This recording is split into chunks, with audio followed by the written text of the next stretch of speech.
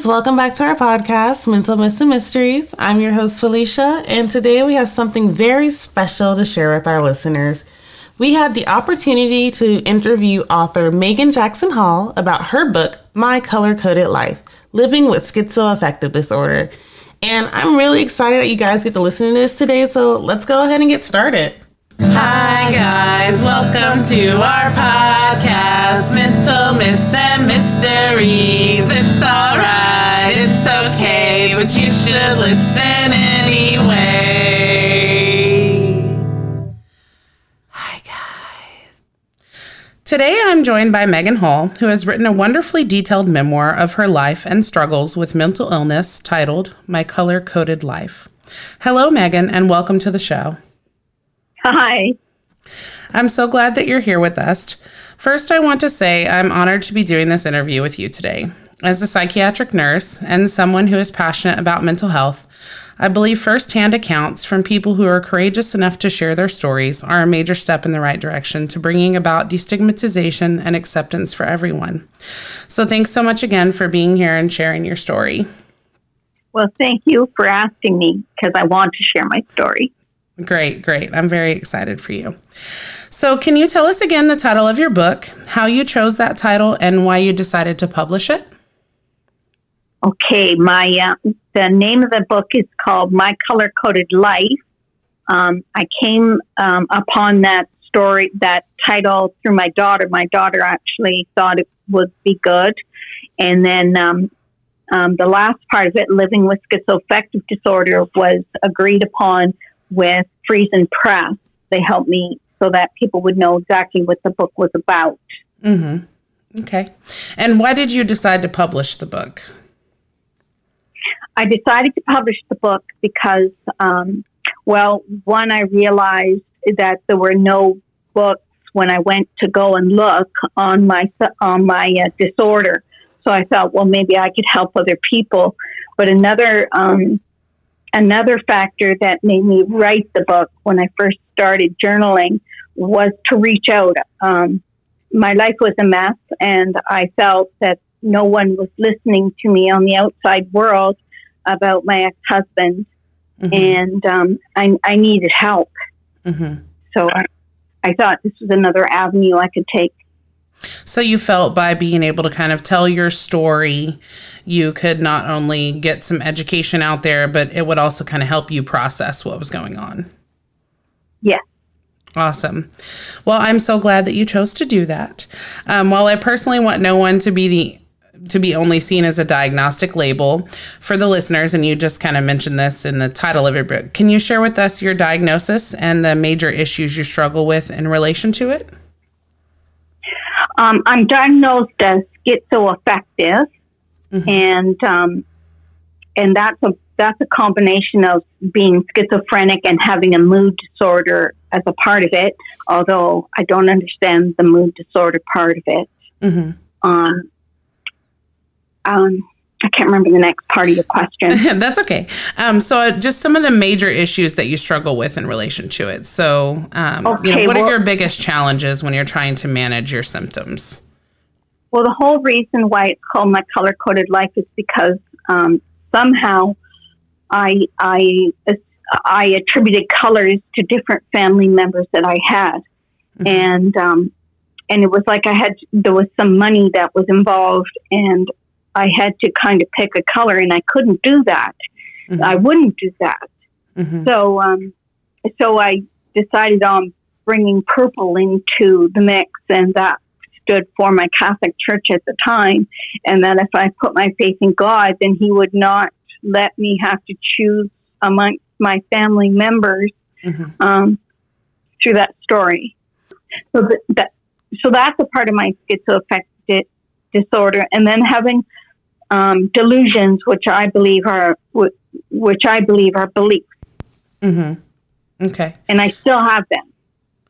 And so, just to kind of reference the first part. So when you're talking about the colors almost seem like something that your mind grasped onto to try to bring some of that disorganization into organization. So let me create these colors, and then I can equate those with thoughts or feelings. Does that sound like what you're describing?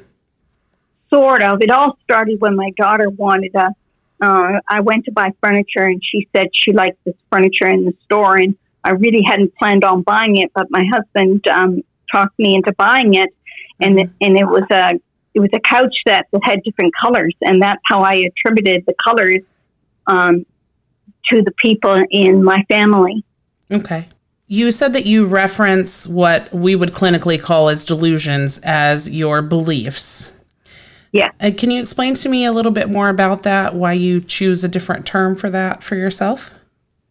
Okay. Well, a lot of the, I feel like I am in communication with YouTube in music. I watch music performances, and I will ask questions on Google as to whether these things are correct or not, or a yes or no question, and they will come back with yes or no. It's like a conversation.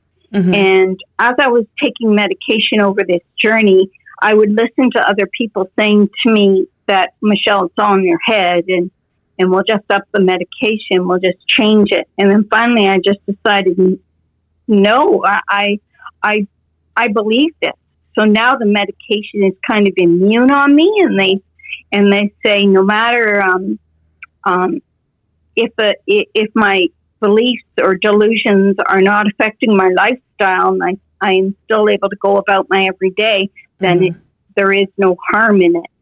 Okay. Like I don't know if you want to know some of my delusions, but we'll get into those in just a minute. I was just interested in why you chose that term, because a lot of the more clinical terms sound very stigmatizing. And so I think it's interesting that, rather than you calling it a delusion and us looking at you like you're delusional, if you say, well, these are my beliefs, this is what my brain would have me believe, then that kind of lightens the load on the stigmatization a bit.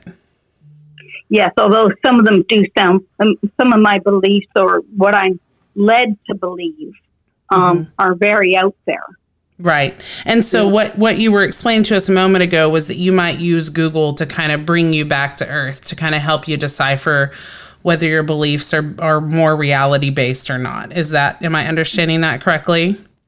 Yes, I rely heavily on the technology now to kind of bring me back home. But at the same time, I can ask it and say, are you making me believe this so that I look more ill? And they come back with yes. Ill.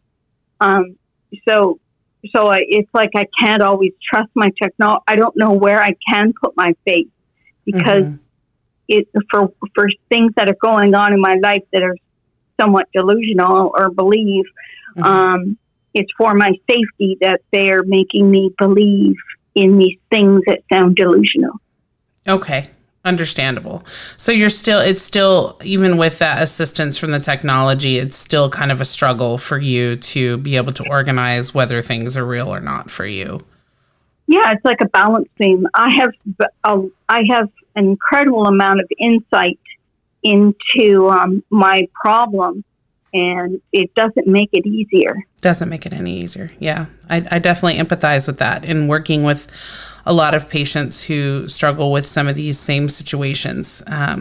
You're battling your own brain. And so that is a really complicated thing to do, right? Because before you started to have more of these symptoms arrive in your world, you'd been able to trust your brain your entire life. And now you're not sure if your brain is telling you the truth, if the people in your environment are telling you the truth, and what's going on. So it sounds like you've done a lot of work to get to where you are. I noticed in your book, your husband, George, seems to be a main character and the source of many of your delusions that you struggle with. Can you tell us a bit about him?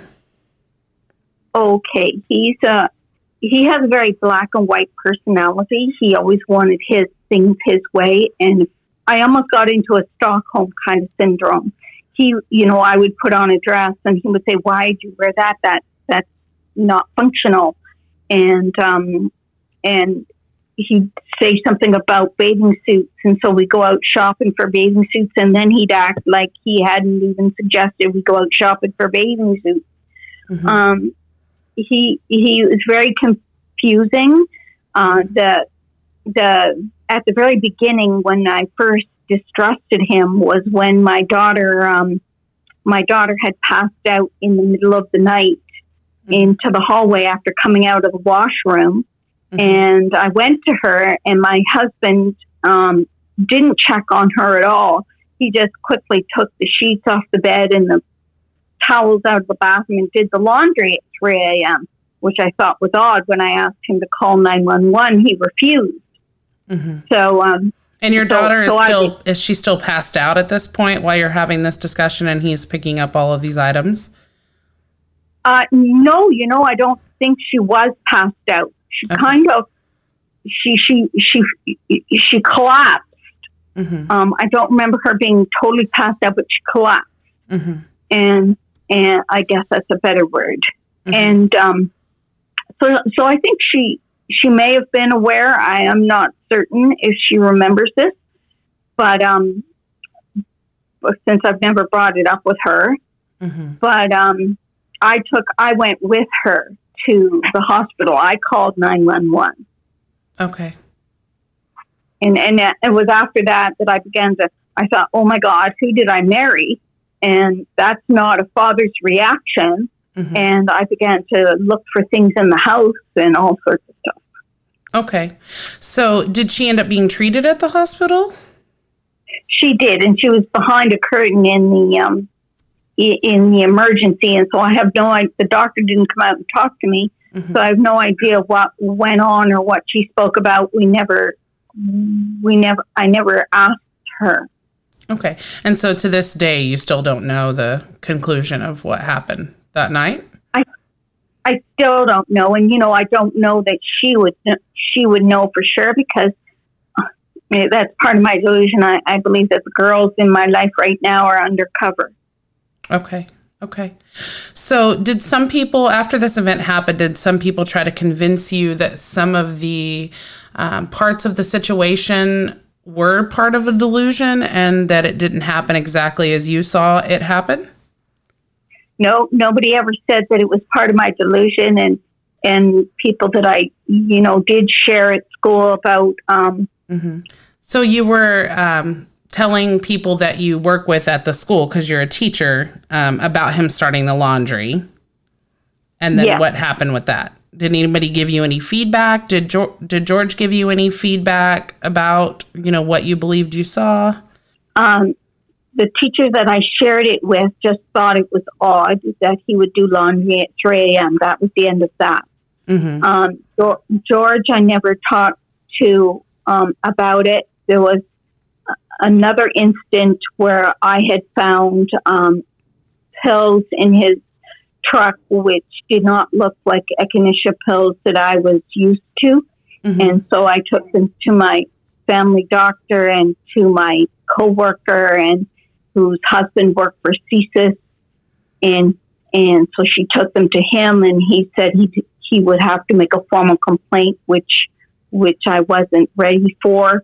My family doctor told me that that he could have me committed, and told me that I had to tell everything. So I did, and I was quite, you'd say, manic at the time, and George had said to me, don't worry, I'm used to talking people down. So, and he was more concerned with what cleaning agent I used with some stuff I found around the bolt, which I talked to my doctor about as well, which I thought was like smudged hash or something, because it was not grease. Okay, so George was more concerned with the cleaning agent that I used on this stuff that I found, rather than the stuff that I found. Okay. So you feel like you're experiencing these, urgent or confusing or maybe even scary situations, and the feedback that you're getting from him is just him kind of calming you down, really not confirming or denying what you're saying, but more focusing on other things in the situation. And so that must be frustrating for you, because no one's really helping you to understand whether what you're seeing is real or not. That's right. He would have no answers for anything. And when I found the mattresses, when my father complained about not being able to get out of the couch very well. I looked at the inside of the couch and discovered it was stuffed with mattress, and with hidden zippers. And when I approached George on that, he just said, "Oh, well, that's how they made the couch," because he had it custom made for him, and he had no answers for me. He never had answers for me. So, and that was very difficult with the type of mind that I have. Right. And so at any point when you were talking to the psychiatrist or your personal doctor, and George may have been with you, do you ever recall any of the doctors encouraging him not to confirm or deny what was going on with you? Or did anyone ever coach him how to help you through these situations? Never. Never. Okay. He only saw one of my psychiatrists once. And when they asked him also to give input as to what he thought were my triggers, which would necessitate him to take me to the hospital, he could not help. He said he did not know. So he would not be a part of the health team or any assistance. He found me the doctors, and then that was it. So do you feel like he was just kind of closed off from your diagnosis with the type of personality that he has? I think he had ulterior motives. I think he had something hidden about him that he was making me seem delusional. And, I've come to understand through conversations with Google that I was being drugged. And he was drugging you? Yes. Okay. And so do you still have contact with him now? Unfortunately, yes. He lives underneath one of my daughters in the basement suite. And at Christmas or birthdays, he is always there. And so that must be a rough situation for you. It is. This year I called it my nightmare sprinkled with fairy dust because he's there, but then all the kids and my daughter are there as well. So before you started having these symptoms, did you have some struggles with him maritally? Yes. Things I kind of swallowed. When the first year we were married, I told him I was jealous of his secretary, and he banged his fist on the table and said, "I demand complete trust." There was that. Our honeymoon, the honeymoon night, he got me so drunk and got himself so drunk that it was a miserable night. No, I don't think I realized things were as bad as they were. Okay, that makes sense. So it sounds like you've accepted your diagnosis. You've accepted that you sometimes deal with delusions and you struggle with finding out what is reality and what's not. But it sounds like there's also a secondary component, and I don't know if you are familiar with the term gaslighting, but it sounds like there's some secondary component with your husband kind of not being his mentally healthiest self and doing some of that gaslighting where, something might happen, he'd tell you that it didn't happen or whatnot. And so that must make it even harder to organize how you feel about him, because you're dealing with kind of delusional situations on both sides. Yes, like there was an incident where he had double hernia operations when he came to Vancouver, and he asked me if I wanted to get separated at the time because he was not happy with the way I was taking care of him, and he of course he says he never said that, right? And that's the that's the gaslighting that I'm referring to. So. Right. There was a lot of that going on, Crystal. There was a lot. So you decided at the end of this, or you got your strength at some point and then filed for divorce, I'm assuming? Yes. It seems like the more I was with the medical teams, the healthier my brain became and the more aware of my surroundings I became aware of. So your clinical team is really important to you. Have they ever spent any time looking into your family to see if there's anyone that's also diagnosed with this, to see if there's like a genetic component? Yes. My sister was diagnosed with bipolar. With bipolar disorder. Okay. And so do you credit the fact that some of your delusions exist with your bipolar disorder to some of that? I don't want to use the term abuse because I'm not sure how you view it, but some of that behavior from your ex-husband, do you think that that kind of triggered your struggle with being able to accept what is reality and what isn't? I think it's all based on my ex-husband. You do? I think my whole problem is based on my ex-husband, and I think I'm made to be delusional because of my ex-husband. Right. And it's happened to you so much that now your brain naturally has a hard time deciphering between the two. Yes. Okay. And exasperate. It's gotten even worse. Well, I'm glad that you're out of that situation now, so bravo to you. And I'm glad that you're maintaining well and only have to experience that for holidays. It seems that you're pretty fond of your two daughters. In the book where you refer to them as Jessica and Darcy. Can you tell us a little bit about them? Okay.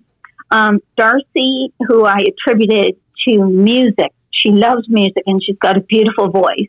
Mm-hmm. And she's the one that helped me come up with My Color-Coded Life. Mm-hmm. Part of the book. She's been with me throughout it all. She's been a rock. There was only at one time where she kind of didn't communicate with me, but she would take me shopping. She took me to my first spa experience. She is great, and she's got a big heart, and she's got several children, which I don't believe are hers, but she's got several children. Mm-hmm. And Jessica is also very loving and close. But during the bulk of my years while writing this book, she was working. I believe she was working in the background and aligning herself to gain his alliance with her, I guess, mm-hmm. and to find out more about him. I just, she would not say Happy Mother's Day. She would not say Happy Birthday. She would not acknowledge anything that had to do with me. Mm-hmm. And for about 15 odd years. And I just kept the faith. I just knew that there was a reason behind it. Mm-hmm. And now, although I don't get to see her a lot, she is an active force of my mental health team. And she is on those phone calls every time I have a psychiatric appointment mm-hmm. over the phone now because of COVID. So that's she's good. Right there. Yeah, it sounds like you have a great support system now, which is really important. And I want to mention, while we're working to destigmatize health, that, you may not be in as good a situation as you were if you didn't have that support system. Yeah, I didn't have it before. I had to rely on myself. Mm-hmm. I was crawling on the floor. I couldn't sit on furniture. I had to depend on me to get myself through it. Mm-hmm. So it isn't until recently when I told the girls I thought that they were doppelgangers that began to have respect for me. Mm-hmm. And are either of the girls, or is there anyone else in your life that you 100% could ask, am I experiencing something delusional? They could tell you yes or no, and you would 100% trust that? I think my girlfriend, Elizabeth, I call her Elizabeth in the book. Mm-hmm. I think I could ask her. She would not know totally, but yeah, she's pretty good with that.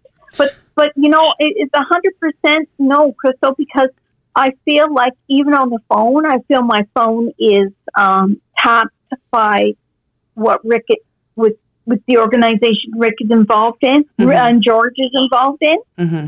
and yet I feel it is double tapped because the authorities also listen in. Mm-hmm. So my next question that I was going to 100% no, because she might just say it's delusional, whereas maybe it really isn't delusional. Okay. So my next question I was going to segue into was going to be, how would you say your diagnosis has impacted your family the most? But you've kind of explained some of that, caused some isolation from your daughters for a while and some struggles with their ability to maintain a relationship with you and their father.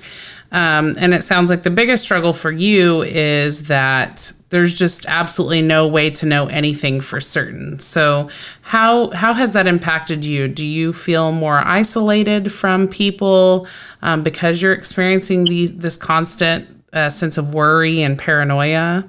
The odd thing about it is when I am in the real world, like out visiting C and her family, I feel connected, but I feel isolated at the same time.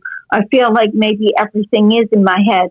And when I'm at home and I'm watching the music and I have my phone and I'm in my own world, I feel connected and supported. Mm-hmm. I know that sounds odd, but I feel more supported now than I did in the past. Before, I thought it was only me going through hell, but what I realized that the hell was my help. So you're at least able to try to keep that as somewhat of a foundation in your mind without your mind kind of tricking you otherwise. But it sounds like it's kind of a constant work in progress for you daily. Yes, I thought the Catholic Church and the school that I had relied on for all those many years had turned their back on me. And I kept the faith that they were working in the background. And I've come to realize that faith I had of them working in the background is true and right, and that they are, all of them, even back in Ontario, are all supporting me. That's great. So part of it is just kind of not condemning you for what you're experiencing, but just being able to be there and love you and show their affection towards you. And also, the hard part is having the patience to having some of the dreams that I have had in my book I believe are going to come real. I feel those things are very real, and I put a lot of faith into them. It's just to continue having the patience that I've had to have. I waited a long time for justice and happiness. And most of that justice that you're wanting to assign is towards your ex-husband. Definitely. Okay. So I want to talk a little bit more about the colors, because this is obviously the title of the book and something that I find pretty fascinating when I was reading through it. Okay. So you mentioned in the book that you assigned meanings to certain foods and colors. Can you just tell us a little bit more about that? Okay. I mentioned a little bit before, is yellow in music, and it was felt that she wanted my music that I have written with my guitar all published and recorded. Mm-hmm. And red was 14, and it stood for giving all the money away to charity, and I didn't want to, so I changed it from charity to caring. Mm-hmm.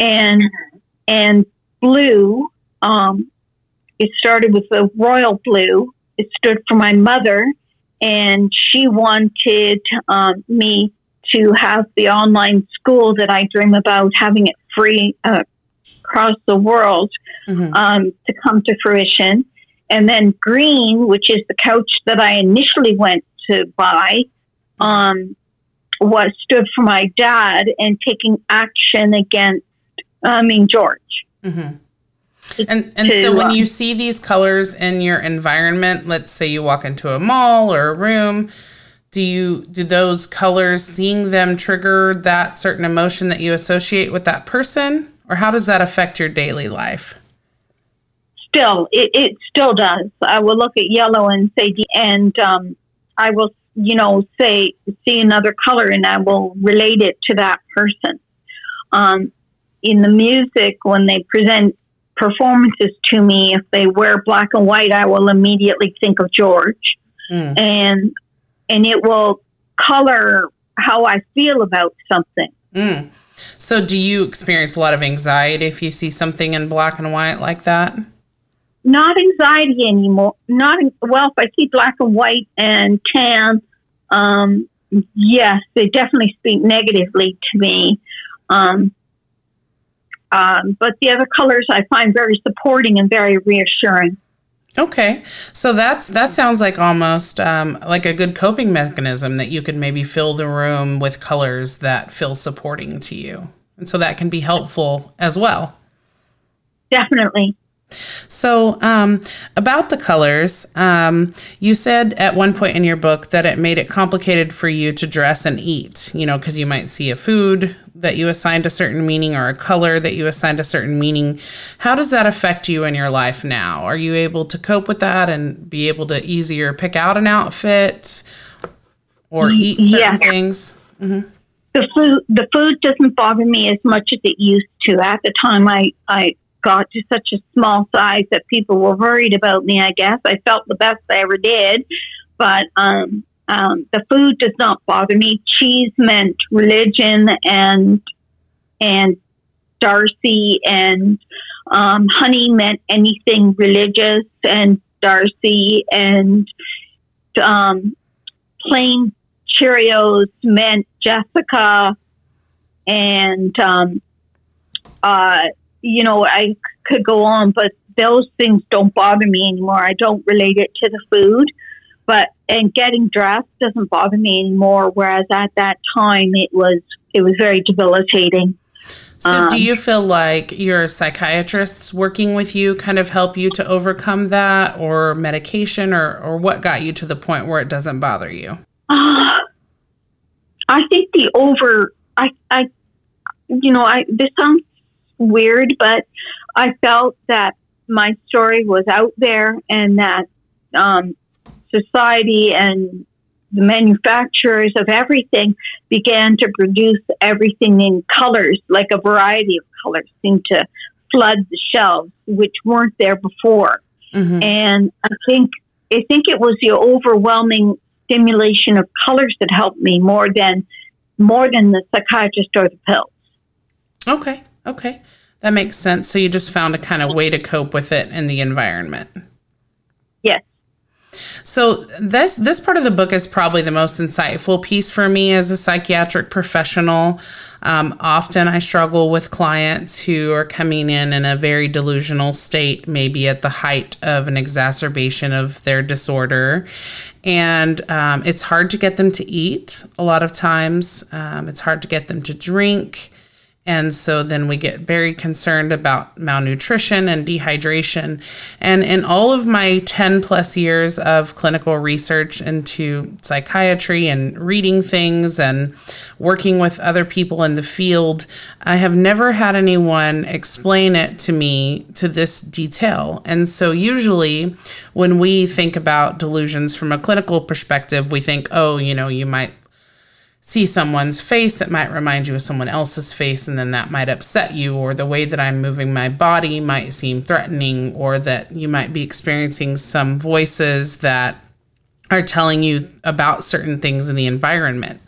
But this really is insightful to me to know that, it's almost as if your brain assigning certain meanings to certain foods made it all the more complicated. And so in those situations, I think a good thing for people to understand when they're trying to help someone who's struggling with what you struggle with is if somebody is comfortable eating one thing, then let them have it. Let's not try to control their environment, because we don't know what they're feeling inside. And at that point, at least they're getting some nutrition.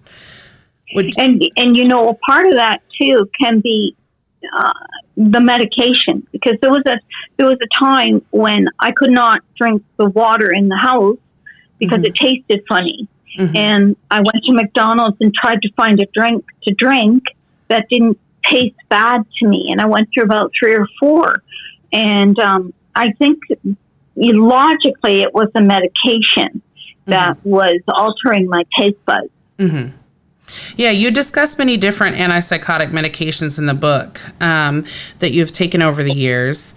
And can you tell us about some of those and how you feel about taking medications overall? Okay, I can't remember them. I can't remember them all, but I started off with risperidol, and that was at the very, very beginning. Mm-hmm. And I didn't really feel my brain had let me down.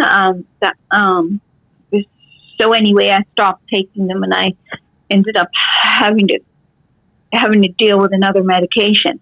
The only ones I really remember is one of them was called Safris, and it was a sublingual, which I liked, but it caused staining on my teeth. Mm-hmm.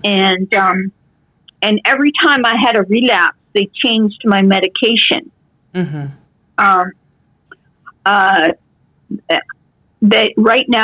Right now I am on olanzapine and Rexulti, and my doctor doesn't really like olanzapine because he says it's one of the ones that causes the most weight gain. Well, they all cause weight gain. Mm-hmm.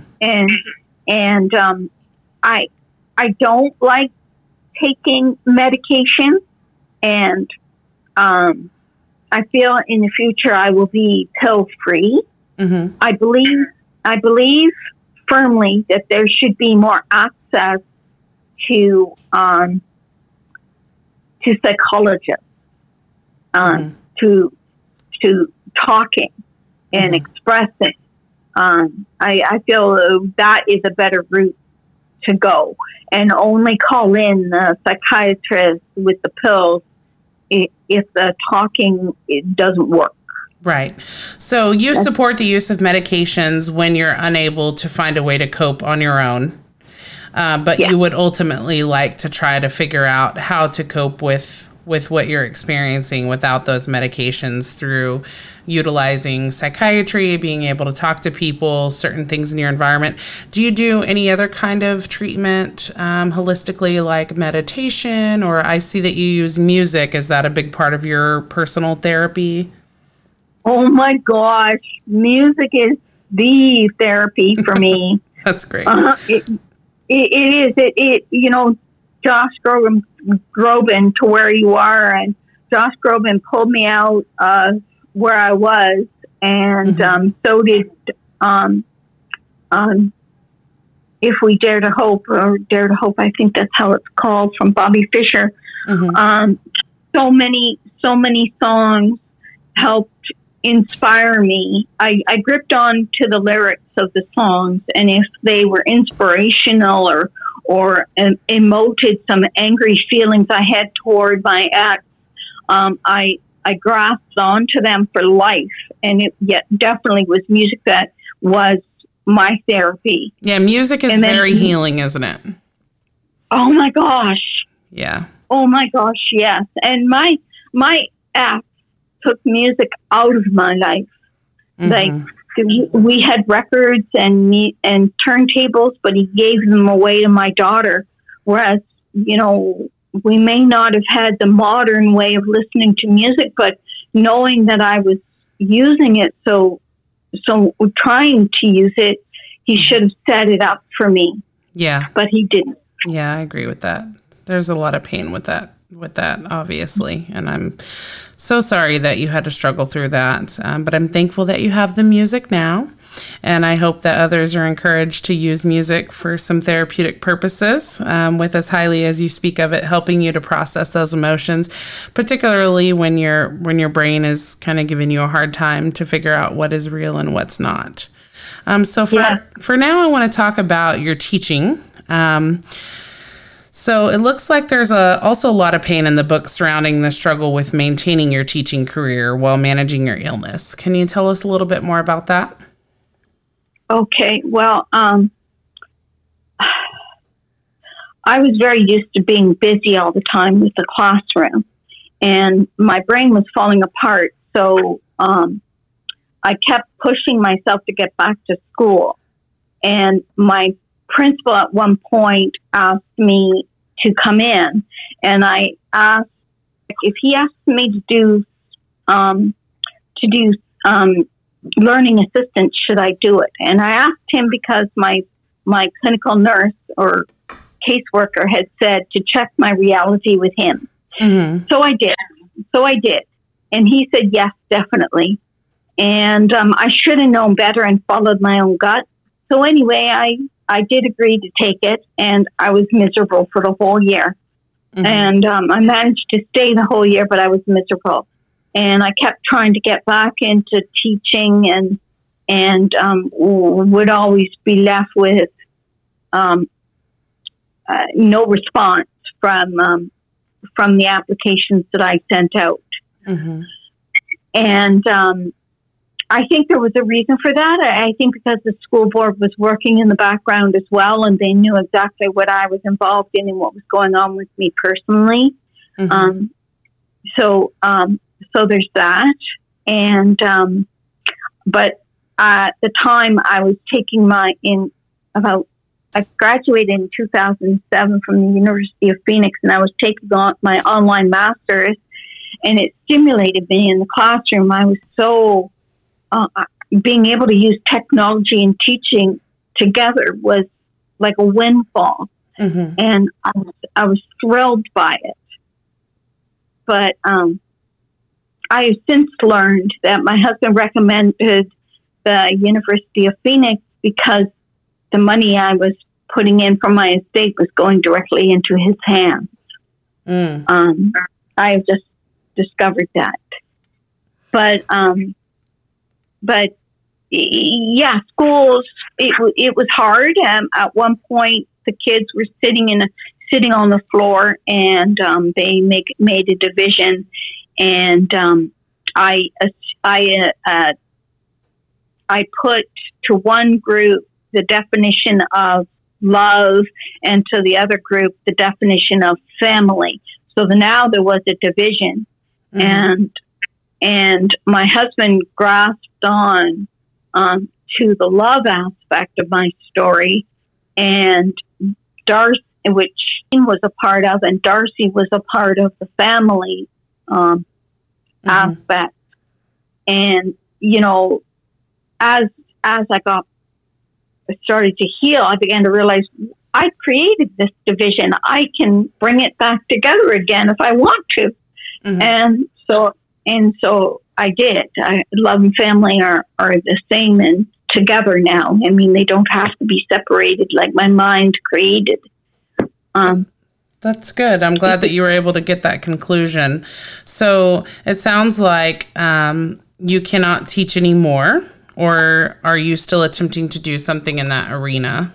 You know what? I'm hoping my online school gets lifted off the ground, and mm-hmm. I can be a part of that. That's good. So you maintain some hope for being able to do something with that? Yes. That's good. That's good. So you mentioned when you're talking about teaching that you spent a lot of time working with the Catholic schools. And I remember reading a very interesting part of your book and where you read a letter to Father Larry. Can you tell us more about this letter and also how your Catholic faith is a part of your recovery and healing? Okay. I'm very proud to be Catholic, but I'm not your typical Catholic person. I will not be devout just because the dogma says to be a certain way. Mm-hmm. With having sent out several applications and being denied, I finally had the guts to write Father Larry. And although I had my brother read it first, and he said, well, it's nice of you to express that, but don't send it. And I just thought, no, you know what? I need to voice myself.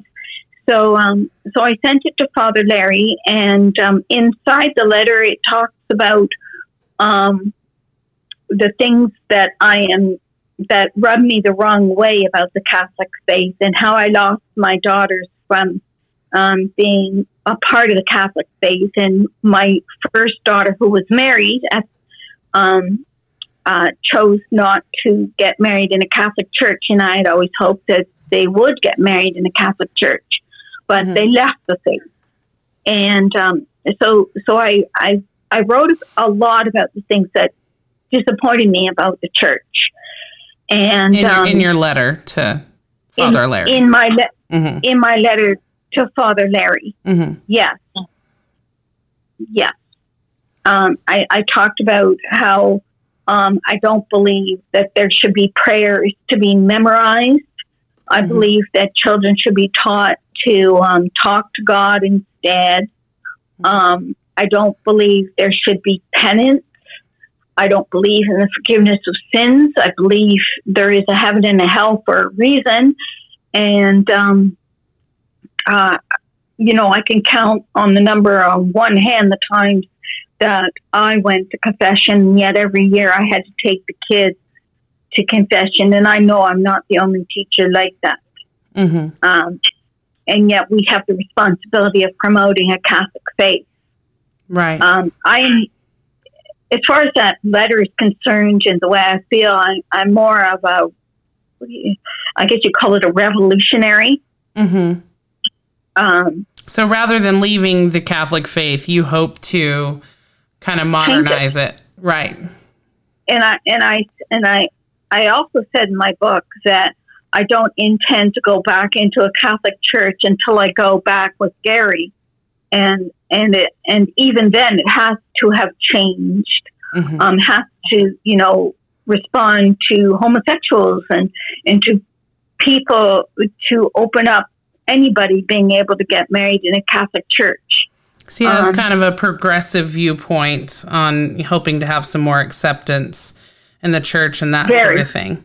So you still maintain a close relationship with God, and do you feel like that is a good coping mechanism for what you deal with? Very. Every night I go to bed and I think of something thankful I can think about that day and talk to him every night before I go to bed. That's good. And did you ever get a response from the Catholic Father Larry? Well, I sent the letter to Father Larry, never got a response, so I sent the letter to the Archbishop. And I couldn't find that letter. I altered it a little bit, and I tried to find it in my computer, but it had disappeared. But his secretary or somebody replied and said he did read it, and he would pray for me. And it was like, that was Father Larry and the Archbishop. I didn't want a prayer. Right. I wanted somebody to You wanted some solutions. And have coffee.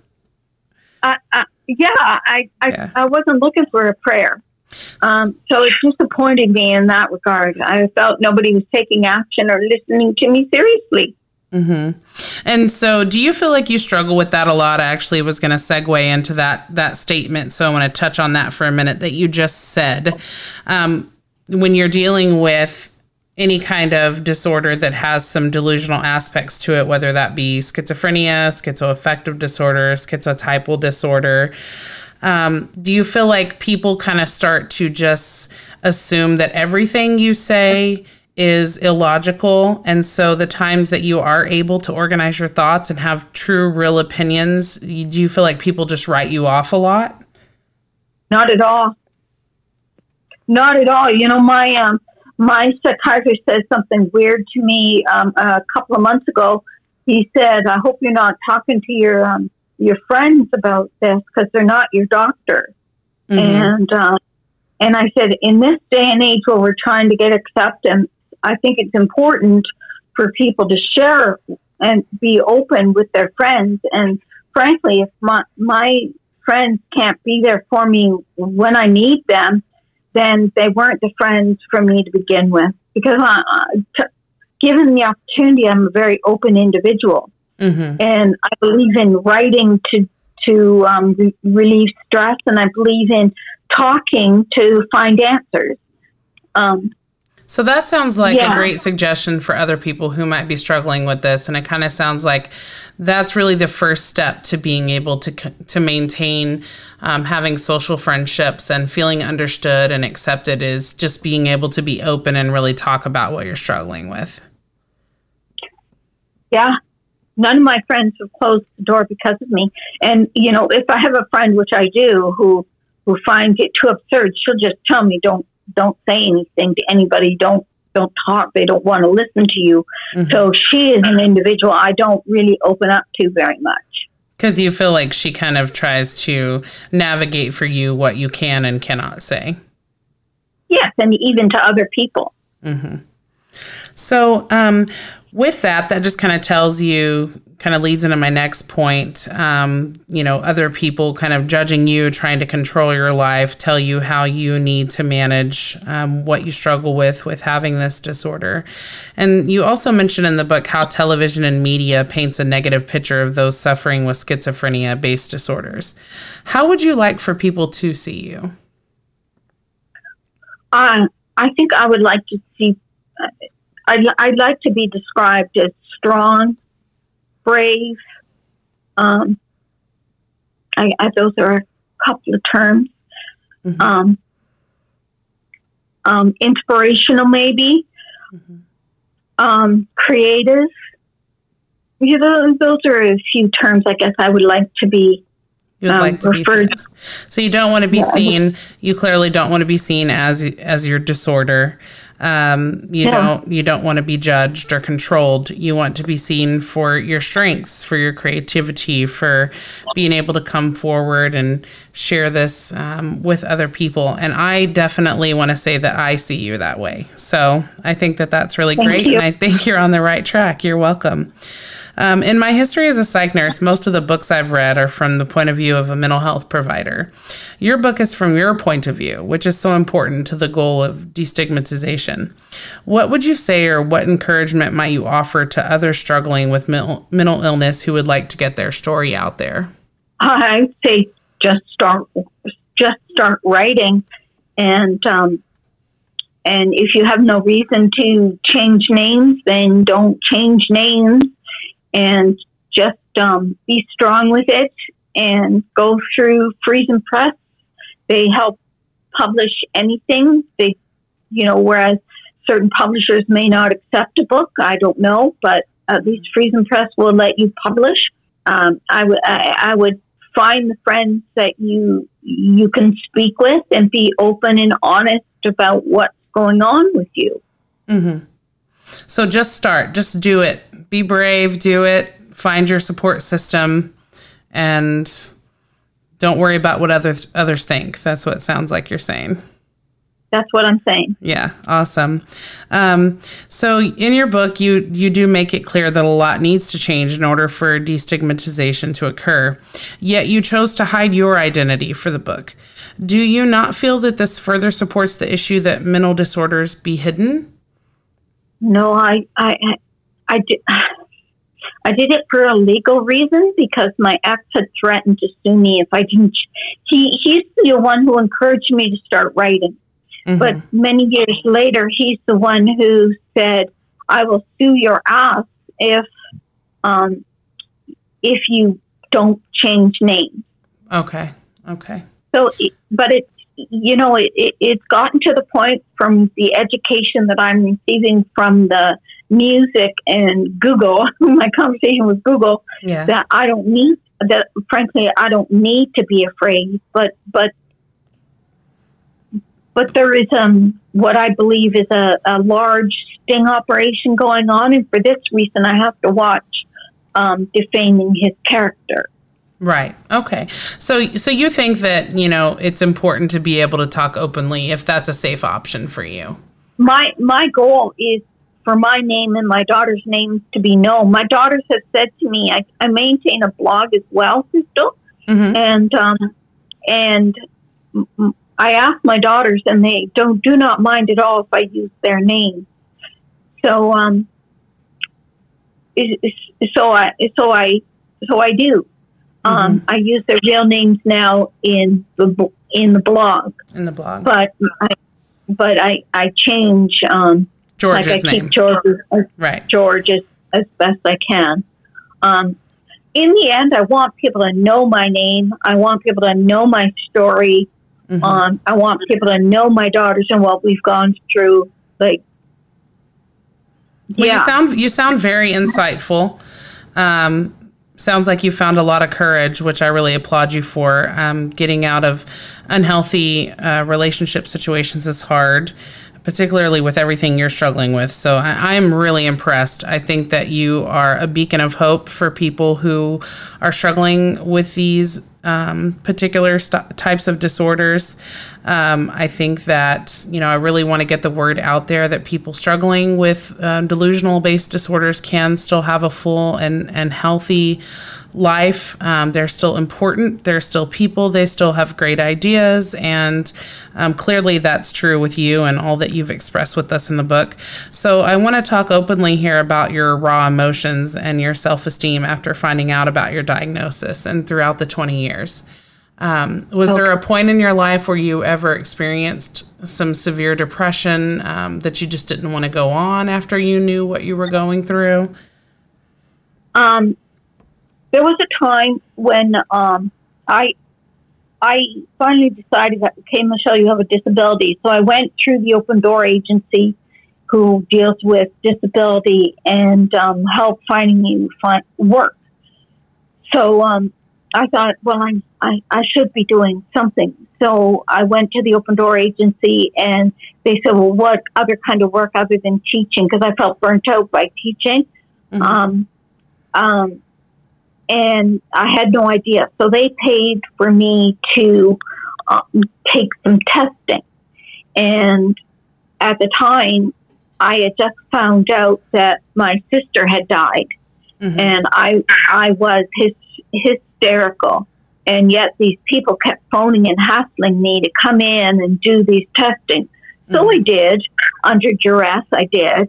And I thought I had done a very good job. But the evaluator there, she sat down with me with the person from Open Door as well, and she just cut me down aside. She says, "You are not as smart as somebody with a master's degree, and you should definitely not leave the field that you're familiar with." And it was just all negative feedback. And it was at that point that I was at my very lowest. I had a hard time sitting on the furniture at home. I couldn't watch anything. I was, she had just broken my spirit completely by telling me that I was basically stupid. So yeah, that was where I was really depressed and felt like my sister was in a happier place than I was. And what was the one thing that really helped pull you out of that? It was music. Back to the music again. I love that. It was the music that helped me, whatever I could. Like the stereo we had at home only played one channel, and I tried to get Rick to show me how to change the channel, and he said he couldn't.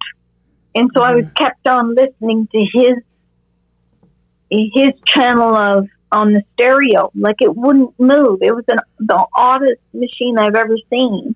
Mm-hmm. But when I was in the car and listening to music, then it really helped a lot. So you use the music a lot. How do you feel about your self-esteem now? Do you feel pretty confident in life now that you've done all of this soul work and self-searching and working with your healthcare team? I feel very confident and confident that my dreams are going to come true and to fruition. But I'm just a little scared to believe that because I don't want to be let down. Right.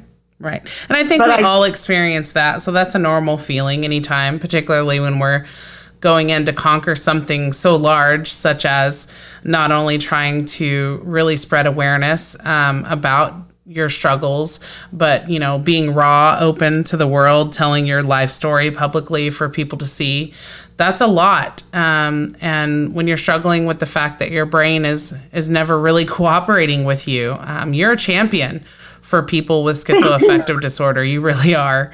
And I am just so blessed that I got to interview you and meet you. And I look forward to sharing your story with other people and professionals that I work with, and getting your book out there. And I hope that you sell lots of copies. Ultimately, I want to leave on this last question. And if there's anything else you'd like to say, please feel free to. What do you hope to achieve with this book? And do you have any plans for a future book?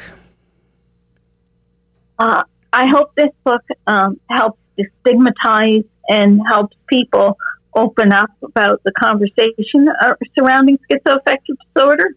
I hope it also teaches people to, like we tell kids if they've been molested, to just keep talking and talking until somebody listens. Mm-hmm. Oh, I'm tearing up. I wrote, it took 20 years to write that book, and I feel that that there was somebody at the other end that whittled it down, and that there are several more books out there, because I started my second book in March, and I'm already at 300 pages. Wow, that's a great accomplishment. So I know that after 20 years that book was really a lot longer than it ended up being edited. So I know that there's a few more books out there. Yeah. where they are. Yeah. Well, I'll tell you, this is the first one I've come across for someone struggling with schizoaffective disorder that is from the position of the actual person dealing with it and not a clinician. So I just think that's amazing. I wish you much luck on your second book. I want to mention to the listeners again, this is Megan Hall, and we're talking about her detailed memoir of her life. And the book is called My Color-Coded Life. And where can we find that book if we want to purchase it? I have Indigo doesn't seem to have it on the shelves, but I know that you can purchase it online from Indigo and Amazon and Kindle and pretty much most of the places that you can buy online books. Mm-hmm. I would like it to be in print on the shelf, but right now it's not. It's not. Okay. So just to mention that again, she said you can find that on Amazon, Indigo, Kindle, where most online books are sold. So I just want to thank you. Also, I have a website, so they can purchase it from there. It's www.meganjacksonhall.ca. Okay, awesome. So we will link that on our social media below this broadcast if you guys would like to check out that website. Again, this is Megan Hall with the story My Color-Coded Life. I just want to say thanks so much again, Megan, for joining us. Thank you very much for listening to me go on. You're fine. I really thoroughly enjoyed your story. And again, I really applaud you for sharing it with us. So I hope you have a wonderful day. You too. Thank you so much for interviewing me. Really means a lot. Bless you. Bless you too, Megan. Thank you.